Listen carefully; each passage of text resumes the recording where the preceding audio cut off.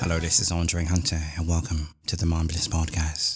So today's guest delves in the art of appropriating techniques like introspection and the preponderance of optimistic affirmations, and yet she helps others feel more inclined to be more effective in uncloaking some of the more repressive feelings about insecurities. I bring to you Kaelin, aka the Lovely Universe. How are you, Kaelin? Hi. Well, I'm doing good, thank you. I appreciate your patience. In addition to my last guest that dealt with my own technical difficulties, I'm trying to learn Zoom. It is quite an uphill journey. In addition to Skype, though my computer could just be, quite ineffective. But let's get to it. So, doing a little bit of research on your page in addition to your podcasts, you had mentioned that your mother had departed you at the age of 3 months. And I'm sure that's rather terrible. Yet in the wake of even the event that would seem rather terrible, how do you feel about people who reasonably, let's just say, don't have a relationship with their own mother? Given experiences like abuse, molestation, or severe emotional neglect that have been introduced underneath the guidance of mom and her years of complex post-traumatic stress, is it better to grow up with a mom or point maybe the emotion elsewhere? I honestly don't know if she would have stayed in my life, if I would be any different. I assume I would be a much different person, but I really wouldn't change anything that happened because I really do believe that every experience has shaped me into who I am today. And although the experiences that I've been through were really painful, they helped me find a purpose in it. That's always a complex thing to discuss in addition to experiences I've got with my mother. Some people always question me, even though our relationship is bridging rather slowly, even though it's at a laggard pace, we still are connecting. Some can say that you don't ever seem to really be appreciative of your mother and she does a lot for you. But I do think sometimes they can get confused rather with traditional outsets about what a mother's supposed to do, or let's just say being a parent. I do think that's more of a socio-cultural construct. Children used to be treated rather differently back in the day, let's just say centuries ago. I do think we have slightly kind of contorted our versions of what parents are supposed to do, or at least advocate for our well-being. And sometimes, it's not always about a parent purchasing clothing for you or perhaps, putting food on the table. I do think it's a lot more interoceptive and deals with a great deal of more emotional attachments rather than just what people would assume society places on that particular administrative role. I'm a little bit more technical with it, only because that I haven't always had a great relationship with my mother, but I am trying to bridge it now. But I'm still being incredibly rationalistic with it because I've grown to be incredibly not just numb, but the framework for my type of love would incur a great deal of more intimate moments. So in due time, maybe I could actually claim to say that I do have quite a close relationship with my mother. But as of right now, it is, I guess you could say, subpar. But it's getting better. But some would say, like I said, if you was like me, adopted or whatever, even like yourself, shouldn't you be appreciative of the mother that you have? Even if she wasn't the best mother, you've got a mother. Shouldn't you be happy Well, about yeah, that? I do appreciate the fact that she's alive and I know who she is and that she has been at least somewhat in my life in any way, shape, or form. Going back to your point about maybe it would have been better if she wasn't there because every experience has been really painful.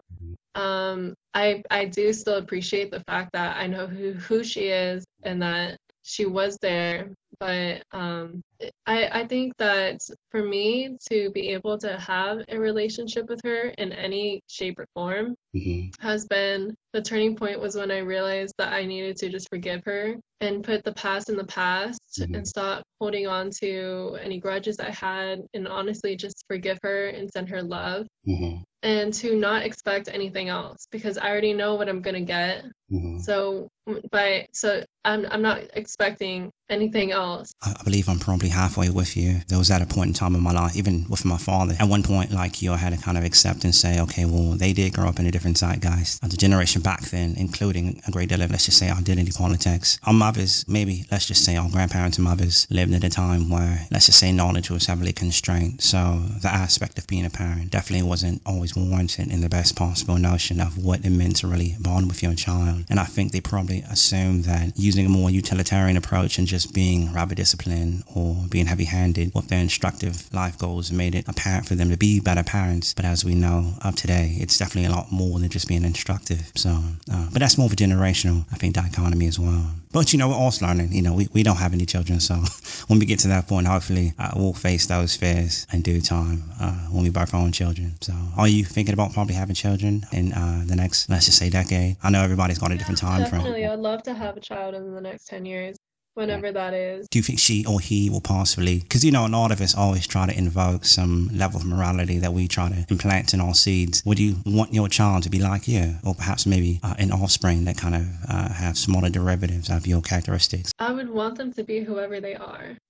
And I obviously am not a parent right now, but I have read and studied many gurus and personal development and anything in those categories.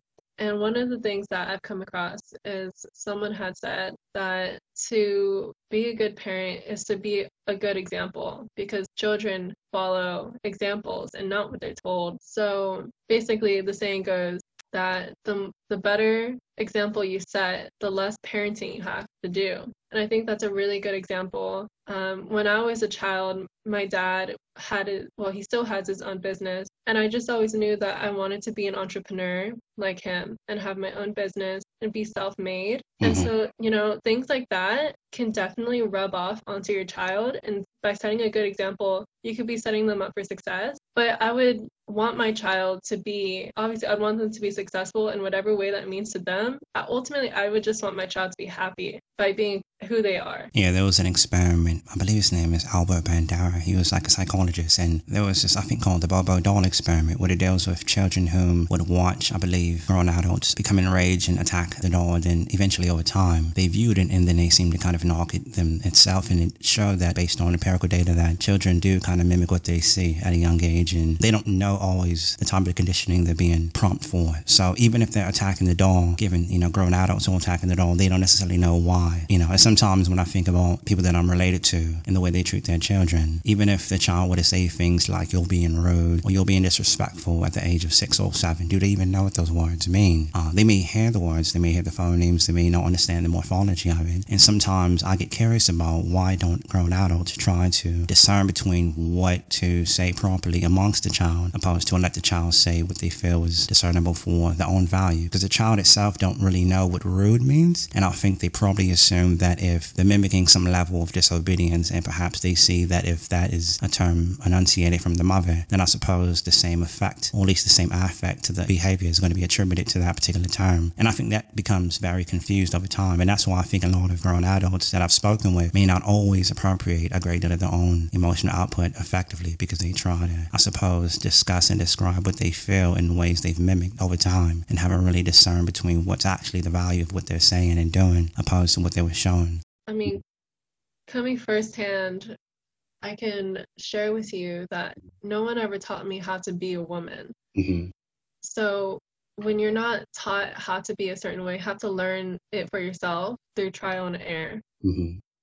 So, having an absence of a parental figure in your life can be really just extremely difficult. But honestly, it's in the pain that helps you grow a lot. So much. I can definitely attest to that in a lot of ways. I wouldn't want to use the term pain all the time.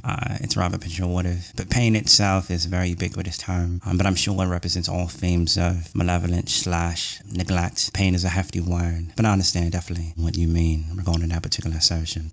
We're going to probably delve into something a bit more deeper, a bit more darker, then again, a bit more prospering toward the end for you. So I hope you're prepared. But if you're not, I'm going to attack you anyway. No. Now, learning more about your past and your, I would say, either pubescent years or adolescent years, maybe a little bit above. Perhaps give you your historic resume dealing with Xanax. I mean, that I suppose is a benzodiazepine, and it helps with, value, tranquilizers, relax. So when it comes to anxieties such as troubling events in your life, how did you get introduced into that particular life? Well, I lived in Redondo Beach, which was, I guess, sort of a bigger city in Los Angeles, where there's a bunch of rich people and drug dealers selling drugs to kids. So I didn't really have the best influences around me growing up. And I just kind of started getting into that from, I think, what was around me, what I thought was cool, and started going through that rebellious stage in my life. And as we all do when we're teens, I didn't necessarily travel down that path, though I became a bit more isolated, which I wouldn't say was rather a bit more effective or a bit more prospering in the mind state of teen at the time. But we have our own outlets. Though I've never taken any recreational drugs per se, alcohol has been the only thing I've rather ever tamper with. I know I'm rather quote unquote a clean slate kind of guy, but I suppose, when it comes to drugs, it's one of those things where, I had a best friend that used to, I suppose, quote unquote hustle, and I suppose a bit of a confederate for some kind of kingpin in dealing with marijuana distribution. And though I think at a particular time he felt desperate because he needed money and to help his parents, and I'm not really sure what mental mind state he was in, but eventually I think he opted out of it probably a month or two later. I think in your past, in dealing with that, when you did depart from that lifestyle, outside of feeling anxiety or trying to fit in, conversely, some have initiated DMT or other forms of hallucinogens that actually aid those who, tamper with the meditative mind state, and would say that typically when it comes to taking certain drugs, I guess it expresses different sides of a person. Would you say that, is there anything positive that you came out of in dealing with that outside of your experiences that you can say that made you, I wouldn't suspect a better person, but let's just say more mentally aware? Or at least a bit more cognitively aware in who you are? Well, I definitely attribute my spiritual awakening and awakening to my life purpose from drugs and alcohol, because those substances are what really led me down a negative path that ultimately was very painful. And so there was definitely positives from that. I learned who I don't want to be. I learned that one thing about Xanax, when you do a lot of Xanax or too much, is that you will have a very distorted memory. You won't even honestly probably remember anything from that whole night. And so I realized when I woke up one day that when I realized I didn't remember like the last 6 months of my life, or I don't even remember how long, but something like that, I realized that I want to remember my life.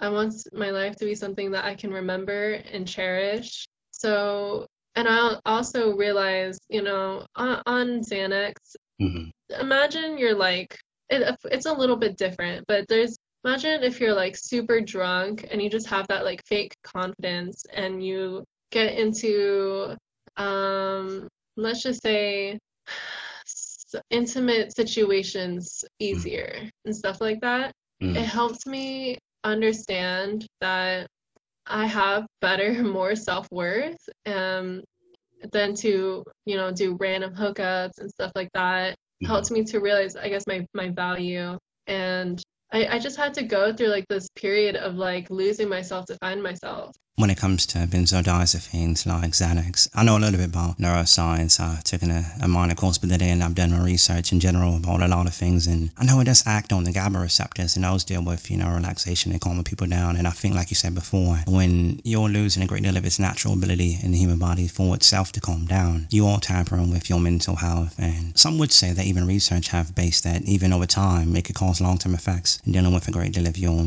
memory and other forms of cognitive capacities. So I'm glad that you spoke on that. That's something people can really take from. But I agree. I've heard when it comes to engaging in some level of prurient nature, like intercourse or whatever, it does kind of help the situation a lot better. Though I've had the beckoning of drugs and alcohol be elicited to me at one particular time. But, that's a different topic. I'm not really sure if you're willing to dive into that. That is an experience that I'm sure you'll never forget and you grew from, which is a good thing, And I know a lot of people always try to apply some level of kind of, as you would state, not fake confidence, but I would just say that it's probably glossing over a great deal of optimism that I think would be valid if people would take from their experiences what's necessary, and not everything is bad. Because, we now are in an age where we are starting to kind of realize technology could be utilized for medical purposes, and even marijuana at one particular point in time was heavily reviled and discussed, and now it's being utilized for medicinal purposes. So it took a great deal of open minds to see much more than perhaps, the social stigma to come around it. I agree that nothing is inherently good or bad. It's just how you use it. Yeah. Like, for example, I like your examples about technology and marijuana, but another one that I could give is some people see money as the root of happiness, and some people see money as the root of all evil. And it really just depends on how you use it. How do you view it? I think sometimes someone having a panic attack could use a little bit of Xanax. It would help them calm down. But if someone is taking Xanax just to numb out their feelings on a daily basis, that is not a good use of Xanax. Someone who's smoking marijuana first thing when they wake up and not having any productivity in their life is not the best way to use Xanax or marijuana. But, so there's definitely ways to use things that is in moderation and correct. And, correct is particular to the person. So you definitely got to contextualize a great deal of the efficacy of the drug. Even people who always discuss marijuana as if it's supposed to be a panacea for everyone's mental illnesses. Oh, it calms you down, it relaxes you. Even with alcohol, I've never really been at a lounge and I've ever felt the necessary position to place myself in when it comes to making myself a bit more lucid. I can have a good time without engaging in a great deal of alcohol consumption. But I get it, it does provide some level of inhibitory effects that deals with society. And sure, you start to feel very tingly. You start to feel the eye effect of what alcohol does. And when people touch you, you become probably a bit more sensually inclined, which is a good thing. And sure, that's probably 10% of what you could probably acquire from it. Is it necessary each and every single time you go out? That's, probably a different story. But like you said, it could be people who probably are going out and do not have any level of natural, sober confidence to get in there and really engage a bit more promising with their character. But like you said about money, this is going to probably cause a great deal of heat. But oh well, money or degrees. If you think about how paper is made, it's made with cellulose tree fibers in addition to lead.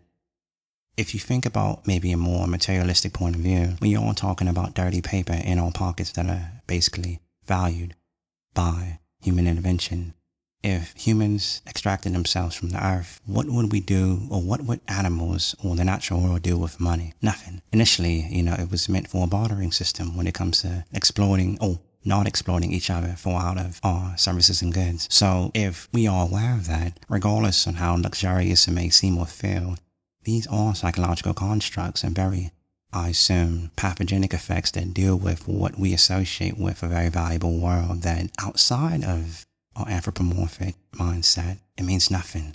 It's just tree fibers constructed into octagonal, let's just say rectangle-based objects, and we basically implement it in a way to assess not just bartering, but our own ethical values. And it's unfortunate that if we're not always going to attack a more reductionistic view of it, some people could get lost, I suppose, in a great deal of, the universe when it comes to what we appropriate monies for.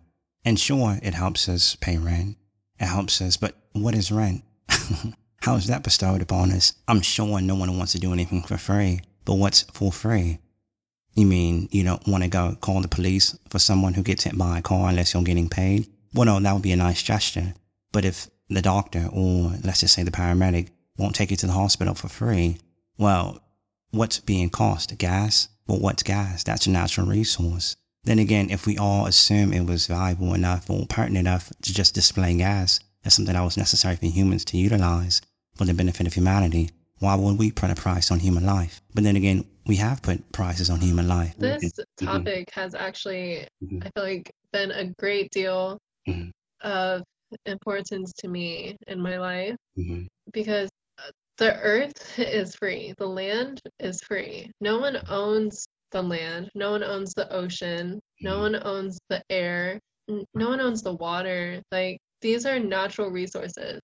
And honestly, I think having to pay to live is absolutely just ridiculous. Yeah. I can't even put it into words. It just infuriates me. I think it makes a lot of people very depressed. Very depressed. And I mean, I'm not even gonna lie, like sometimes I get very emotional about having to work to live. It's just that's how they keep control over us. I mean, it would only take, I suppose, the recent Homo sapiens to place legalized papers in your hands to place your foot on any soil.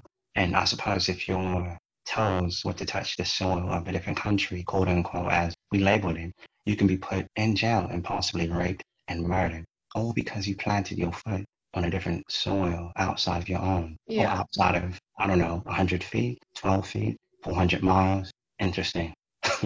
How we became quite medieval with that particular concept of illegal aliens. But that's No, definitely it's really unfortunate that, okay, so I like the point where you're getting to, where we have people see each other as differences and stuff like that. I mean, the truth is, like, first there's you, when you're a kid, everything's me, I want, I this, I want. And then, we get a little more mature, then it's about you and your team. Like, maybe you have, like, let's just say a favorite sports team, like you and that team against some other team. And then after that, it's you and your community, like maybe your country, your city, something like that. And then after that, it's the world consciousness. And then after that, it's universal consciousness. And once we realize that we are all one, I mean, how can you hate each other? I mean, it would only take, I suppose, the recent Homo sapiens to place legalized papers in your hands to place your foot on any soil. And I suppose if your toes were to touch the soil of a different country, quote unquote, as we labeled it, you can be put in jail and possibly raped and murdered, all because you planted your foot on a different soil outside of your own, or outside of, I don't know, 100 feet, 12 feet, 400 miles. Interesting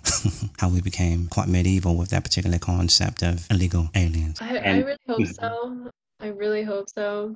I mean, I feel like as a light worker on planet Earth, we came here for a reason, to help raise the consciousness. And I think as a coach, that is my goal, to help raise the planet, the consciousness of planet Earth, one person at a time. But sometimes, it does get a little disheartening to see what is really going on with people and things, like, for example, sex trafficking is $1 billion industry or more, maybe. And it is these kinds of things, and the people that are in control, and the fact that people are so obnoxious and oblivious to it. And actually, yeah, but that's a whole different story.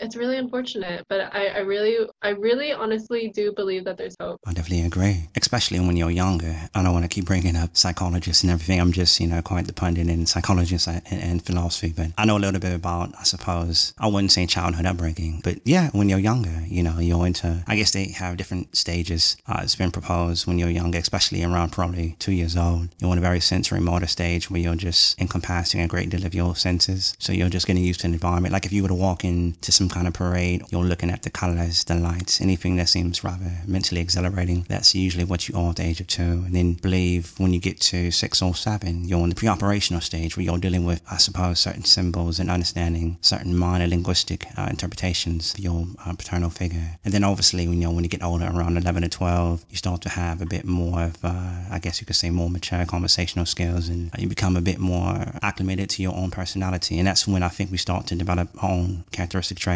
around that age. Then obviously when you get to your grown adult is when you become a bit more transcendent in your cognitive recourse on handling different aspects of life and dealing with anxiety or depression or love. But people forget a lot of that is shaped when it comes to, I believe, I would say from 0 up to possibly 6. And that's why it's important to not just tell, and even when you have children online holding money up to the air, things like that. And it's like, I hope you guys know that your children do not know what they're doing with this money, with these Porsche keys in their hand, with this iPhone in their hand. They're being given foreign objects created, in a very utilitarian / overtly technologically advanced device where they don't even know what they're pressing. They don't know what they're touching, and unfortunately, when they get older, a great deal of that becomes misguided and they start to kind of tamper with, I suppose, a very dark side of life. And they don't know any better because the parents didn't realize these are things you got to teach them. They don't know what money really means. You can tell them, oh, it's for you to kind of survive. What is survival? Breathing, inhaling, water, food, your body burning calories, more calories out, less calories in. What is surviving? If you want to really discuss the rudiment effects of survival. But yeah, I do think people should put more effort into utilizing and analyzing, a great deal of the youth. But yeah, but as far as when it comes to us having free resources, I always thought about if Wi-Fi is going to be free in due time. And I'm sure, anywhere you go, you've got free Wi-Fi. But sure, when you've got somebody like Comcast who is trying to monopolize on the actual Wi-Fi service in certain areas or AT&T, you would think, oh, I can go to Starbucks or I can go to some library. Well, why would it ever be something you could pay for if it's everywhere? Well, what's the cause? What's the actual determinant cause of it? Money. If someone, man or woman or human being, if a human being takes advantage of another human being in any way, you know, mentally, physically, or emotionally, knowingly, they're really just a piece of shit. It's, in one way, it could be a sense of cultural relativism. I mean, one culture could have a different aspect of a different value, or let's just say the rubric they use for when it comes to what they should or shouldn't do is different to another. Some can say, well, if I'm a guy, shouldn't I be the one that basically bring home the money and you should stay home and cook? Or in other countries, why don't you wear this veil over your face? Don't display it. Don't display any form of skin. And if you do, you'll be killed or possibly raped. That is our particular law. As one of your past guests discussed, they had a very strange, I wouldn't say strange, but let's just say it was a health condition that vacillated on the fence of emotional dysregulation. And I suppose it's either that or acute sense of bipolar disorder. And though research has shown in psychiatry, it's called pathoselective effects, that deals with culture and how it's influenced mental illnesses, how much would you suspect that the emotional deregulation your guest mentioned is more about a person's dichotomous thinking versus fantasy and reality, opposed to maybe a more genetic mutation in one's genes that contributes to the diagnosis? Because if they aren't always aware of what chromosomal attributions are, how can they possibly know what's emotionally dysfunctional about themselves, opposed to it's something being genetic? Or do you think perhaps it's a placebo and they could be, I guess, traumatically influenced from a situation that they didn't recover from? Well, all of those sound like they could be factors. Definitely, like you had mentioned before, from the age 0 to 6 is when you are programmed on how you're going to see the world. And from that time period in your life is when it really shapes you a lot into who you are. And so having events in your life that you may have been able to work through, or if you haven't worked through yet, will definitely impact you for the rest of your life. But at a certain point, when we reach adulthood, we begin to come to a place where we actually have the choice to unlearn things that aren't serving us. So even if there was a traumatic event and these kinds of really horrific things do happen to people, you are able to work on it. You can stay in a victim place if you want to, but you don't have to. Yeah, I'm actually going through a certain situation, and a certain amount of people that I've met, or at least have met prior years ago, I would say probably a decade. And I don't know if we're going to be talking anymore, but a great deal of that, basically is more so about victimhood. And I've made a decision to tap into a great deal of my own potential in starting up this podcast, in addition to, I suppose, inquisitions about just life. And within my community of those who play the identity politics game, unfortunately, they want me to abide by a great deal of their ethics, and I've made a decision to not. And like you stated, I think because that's what they know, and that's what they're comfortable with. And typically when it comes to explicating on, your boundaries, some people are more comfortable in a great deal of their own community. So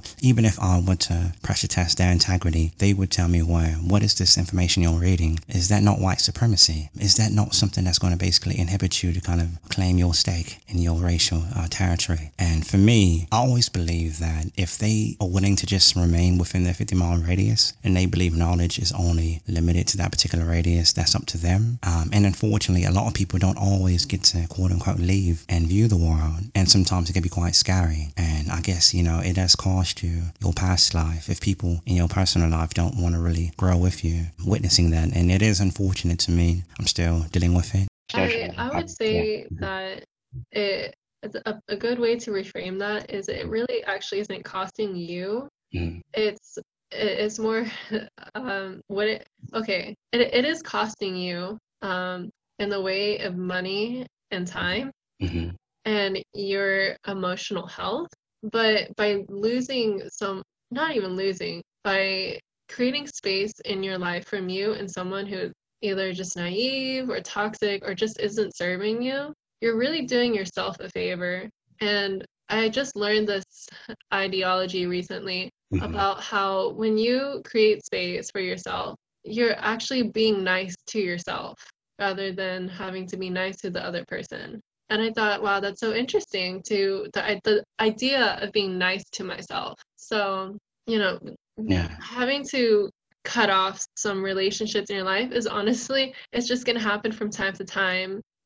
It's, some of them are kind of unfortunate, but not everyone's meant to stay for forever. But yeah, there can definitely be positives. It's better to just cut someone off who isn't serving you rather than try to maintain a relationship that just holds you back. And sometimes, when it comes to evolving, I do think that it doesn't necessarily always threaten, I think, the identity they believe they've come to themselves with. I think that they feel it's going to always be a sort of a tribal treachery, in a sense where, how could you leave our tribe? You're supposed to be the person I knew at 16. You're not supposed to grow. And if you're growing, you're supposed to grow in a practical way within the tribe. And I think when people don't realize is that, sure, it's one thing to, and that's why I'm having a lot of interesting, or now it's become a bit more promising with my mother. It's not as if we had any choice to come into the world, or our genetics, or perhaps, our communities. We were brought in, and even if our communities were very questionable, rather dodgy, sure, at one particular point in time, whether it was 16 or up, and we have enough, I guess, cognitive recourse to kind of deal with our situations, it is up to us. And sure, some of us do get kind of bogged down in a morass of conformity. But then again, it's up for us to really make that decision and say, okay, well, I'm either going to just lay here and remain mentally stagnant, or I'm going to obliterate the threshold of civility and climb my mental escape. And sure, I agree. Though I'm losing an old part of myself, I wouldn't say I'll miss it, but I suppose a part of me knew it was coming. So I think I've prepared myself to know that even if I'm sitting back reminiscing and having great times, in my memory bank about certain things I used to laugh with this person about, I've got to be aware that, okay, you're growing apart from them. Embrace it, realize it, and it's a good thing for you. And sure, maybe one day they'll grow and they'll contact you, or maybe not, because eventually I will be around people who are going to be of more caliber, or of somebody who can relate. And if that's not them anymore, then either you can stay, in a very molasses state, or you can grow. And growing is scary, especially if people don't necessarily know what they're growing to. And that's another thing. What do you think about that when it comes to those who, I wouldn't say rather fearful of growth, but sometimes because they get caught up into, and this is what the Social Dilemma film discusses on a very wide level, that people get caught up in a lot of, I wouldn't say analogously, I would just say that it deals with people who get caught up in a very mental sphere when it comes to a selection of videos, let's just say emotionally, they tap into. And I think they get recommended a great deal of confirmation bias that kind of announce things they want to believe that's necessarily going to be beneficial for them. And I think the more they click on those recommended videos within their head, they're not really realizing how deep into the rabbit hole they're going. And the more deeper they get, the harder it is to dig themselves out. And they wonder why they don't see growth in their own life. But then again, that just could be an inherent defect in our DNA. But what are your thoughts about that? Well, a lot of people believe, or at least want to believe, that they have control over their life. And while that's true to a certain extent possible, through our thoughts, our words, and our actions, the truth is that we really don't have control over everything that happens in our lives. So a lot of people worry about stepping out of their comfort zone and have some kind of inner voice that's stopping them, whether that's worry, fear, anger, who knows what it is. Someone could have something holding them back from wanting to, or actually taking the action to step out of their comfort zone. And that's totally normal. It happens to everybody, but it's the people who actually take the step, the leap out of their comfort zone, are the people who grow.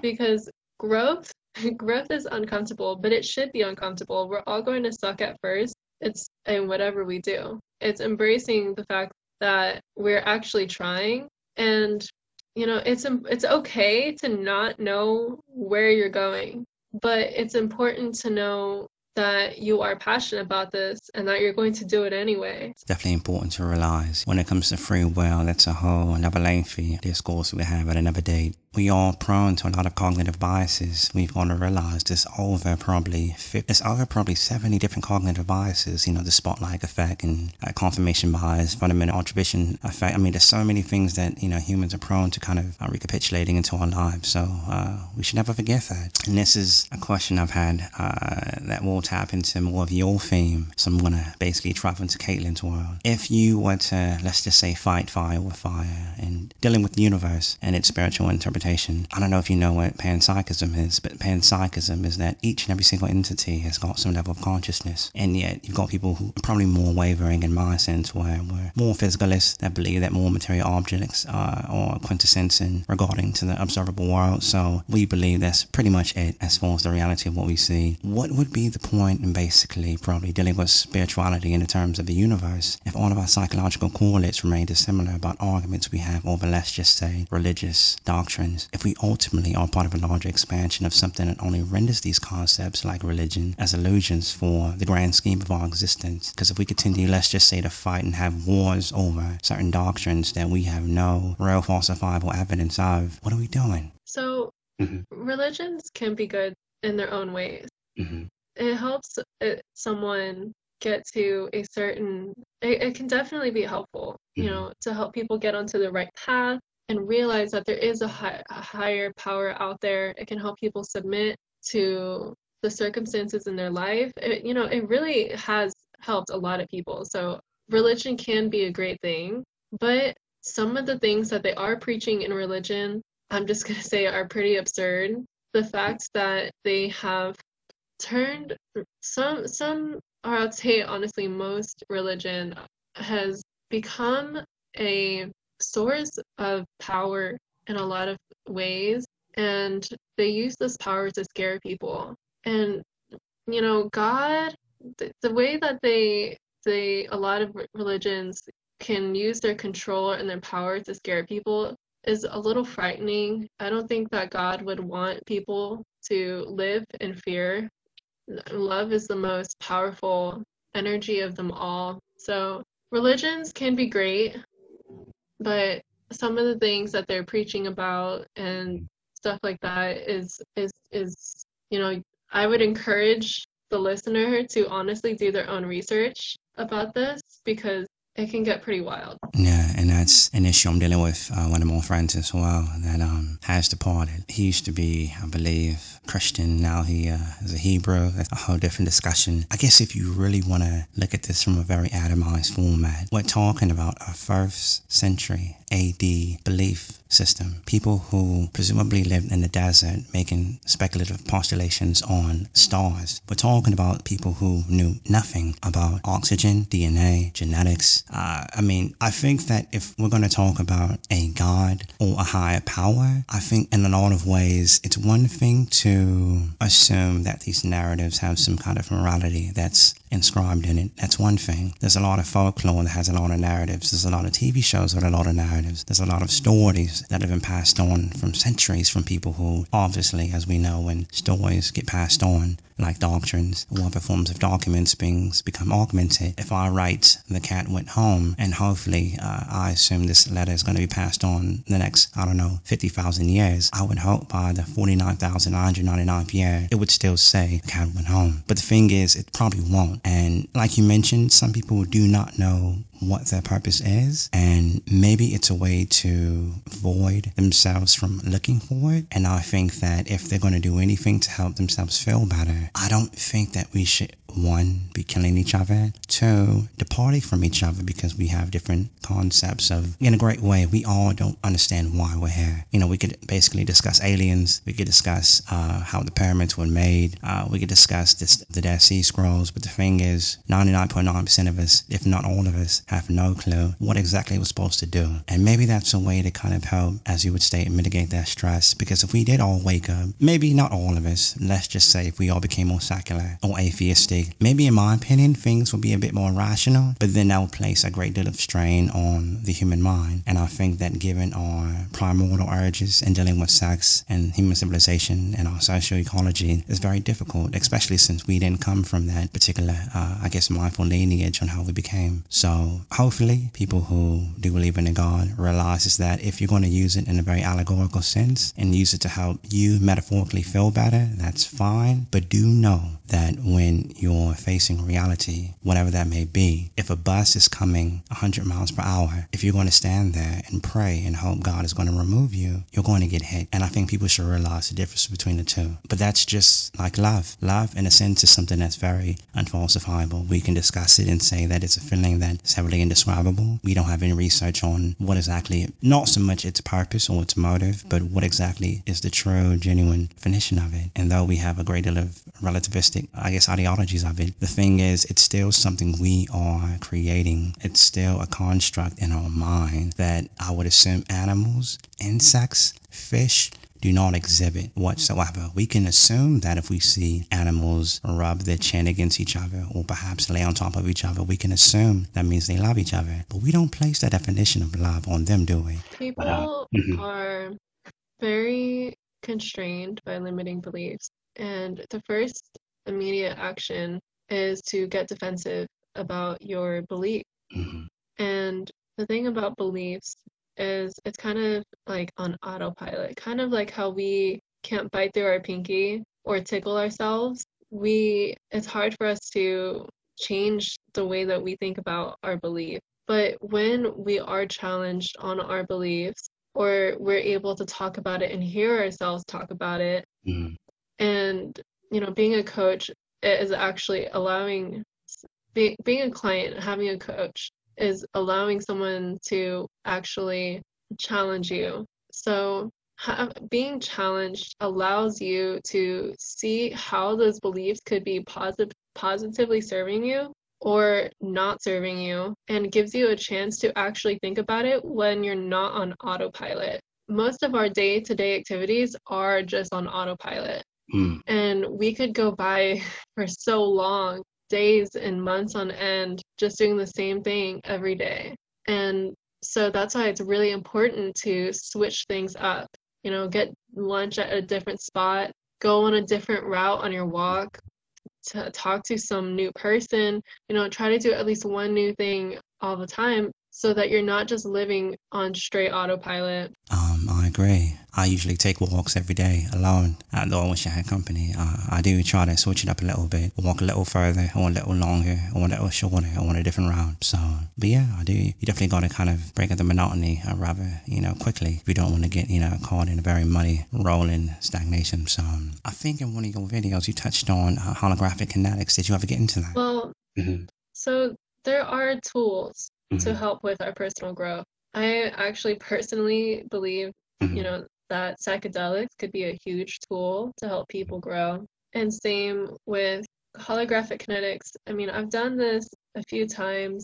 I honestly don't have a word that sums up how incredible it is. Usually, many don't have a word for it. It's just to make it more clear for anyone who might not know, a holographic kinetic session is where you delve into your past life. So I have quite literally seen my past lives and felt it, because when you see it, you feel it. And honestly, like before I had these sessions, I think I was open-minded to the fact that there was past lives, and I kind of had an understanding I was an old soul. But then after getting holographic kinetic sessions and quite literally going back into past lives, Now, when you mention past lives, I would say that, are you distinguishing between different types of past lives? And then how would you suspect to know what type of century or year or eon or era or period you're discussing? Because if you think about past lives, we're still talking about actual, I suppose, human experiences. And if you don't have any idea what type of life that person or that particular spirit lived, how do you know it's really past lives per se, opposed to it being telling you that it's past lives? How do you know that you were just not on a trip? Well, the process of the holographic kinetic is where the person who's conducting the session will literally say, go back 4 past lives, 13 past lives, etc. As far as the time, they will say, one of the first questions is, what is around you? Where are you? And so, for example, in one of my sessions, I was in the ice age. It was completely ice around. And so certain things like that. And you're 100% sober. Well, at least you're supposed to be 100% sober during these sessions. So it's not like I am on any kind of drug. Why did you select the Ice Age? Oh, I didn't. Mm-hmm. I just literally saw and looked around me and saw a bunch of ice.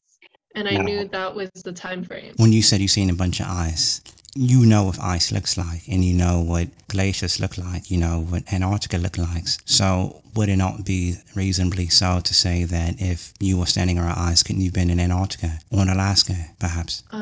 Well, I don't know exactly where I was geologically on the planet, but I can say confidently that when you are in a holographic kinetic session, the feelings that you feel and the visions that you see are very real, and you can feel it. Obviously, I'm a little skeptical. Sure, maybe not for everyone. Then again, I'm always going to probably tackle the more rationalistic approach, but some would say that, a great deal of spirituality isn't always about being heavily logical. I suppose if people apply themselves to it, maybe they can find some decent sensibilities when it comes to expressing how they feel about it. Sometimes when I do think about practices like that, again, we're humans. We're very fallible. We're very beguiling. We're very clever. We had eugenics at one point that dealt with quote-unquote racial disparities and racial genetic disparities. We have Scientology, discusses, volcanoes and aliens. There's a lot of different ideologies that are supposed to aid the mentally ill. And sometimes when you have all of these people bringing up all of these methodologies to help supposedly suppress our stress, I do think that why don't we just relax in a very small, acute way, meditate, and not necessarily place yourself in a lotus position with your knees bent or your legs, quote unquote, colloquially, sat in a very Indian style way and have your fingers pointed outward and hum a mantra. But why not just focus on what actually is possibly stressing you out and probably try to focus on things to better yourself and not look for 25 different type of methodologies in doing so. Though Tylenol works for a headache, ibuprofen works for a headache, but then they have 50 other items as well. How do you know which one to select from? All you've got is a headache. Do you not take anything and hopefully eat something and maybe your headache goes away? And let's say it does. What are the other 50 items for then? I'm not saying this is a bad or good thing in what you're doing. These are just questions about what exactly are we doing. Well,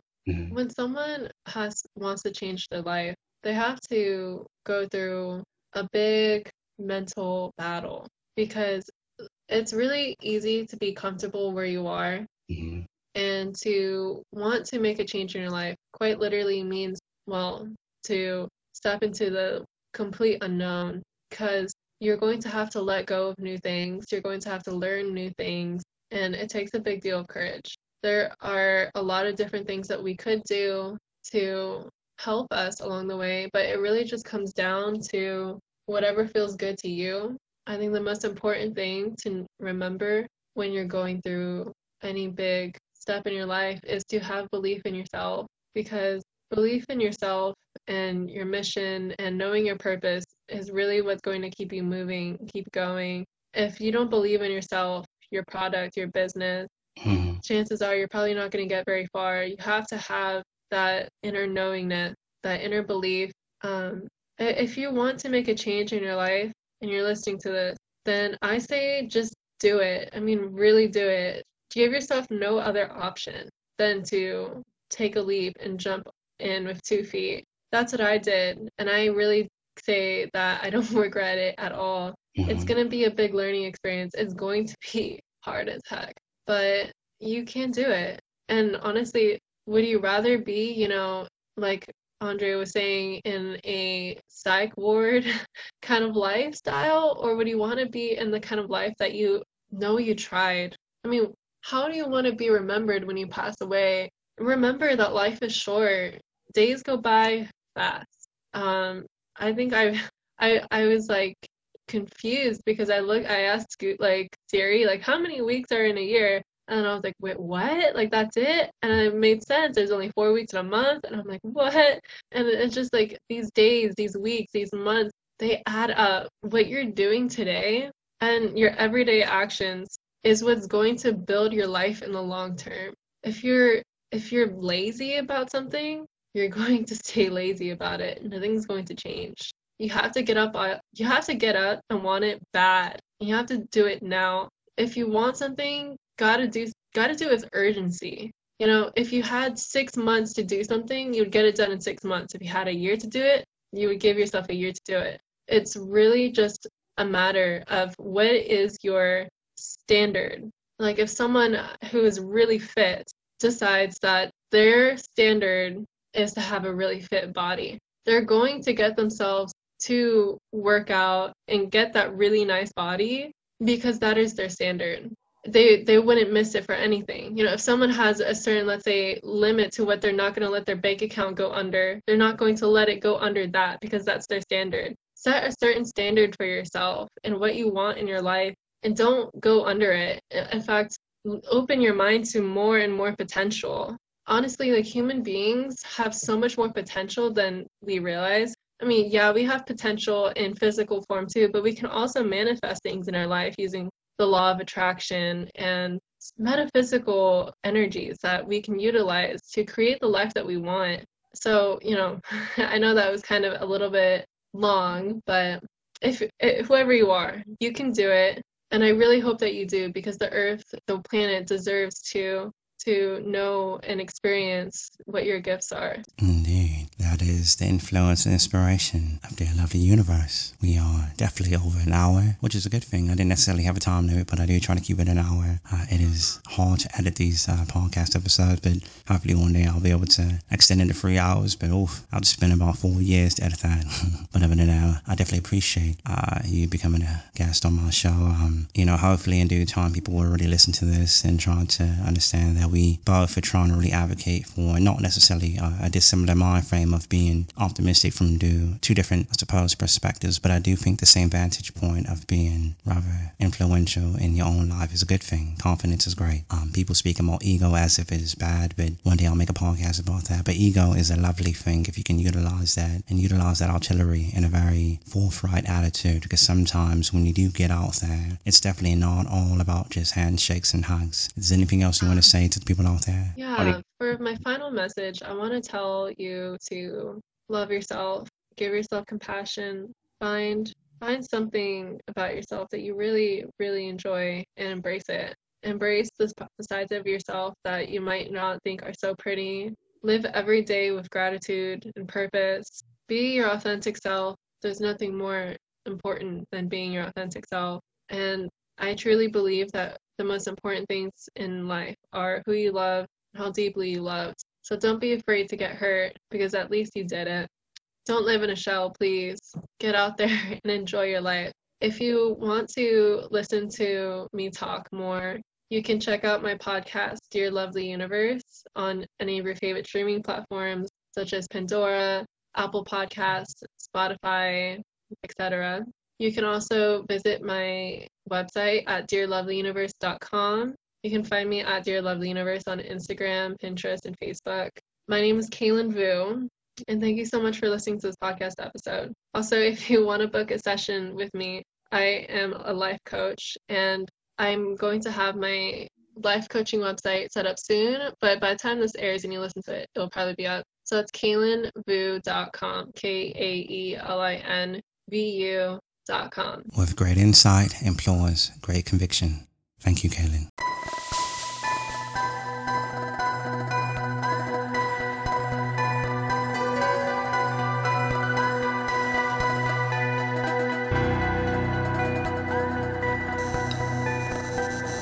First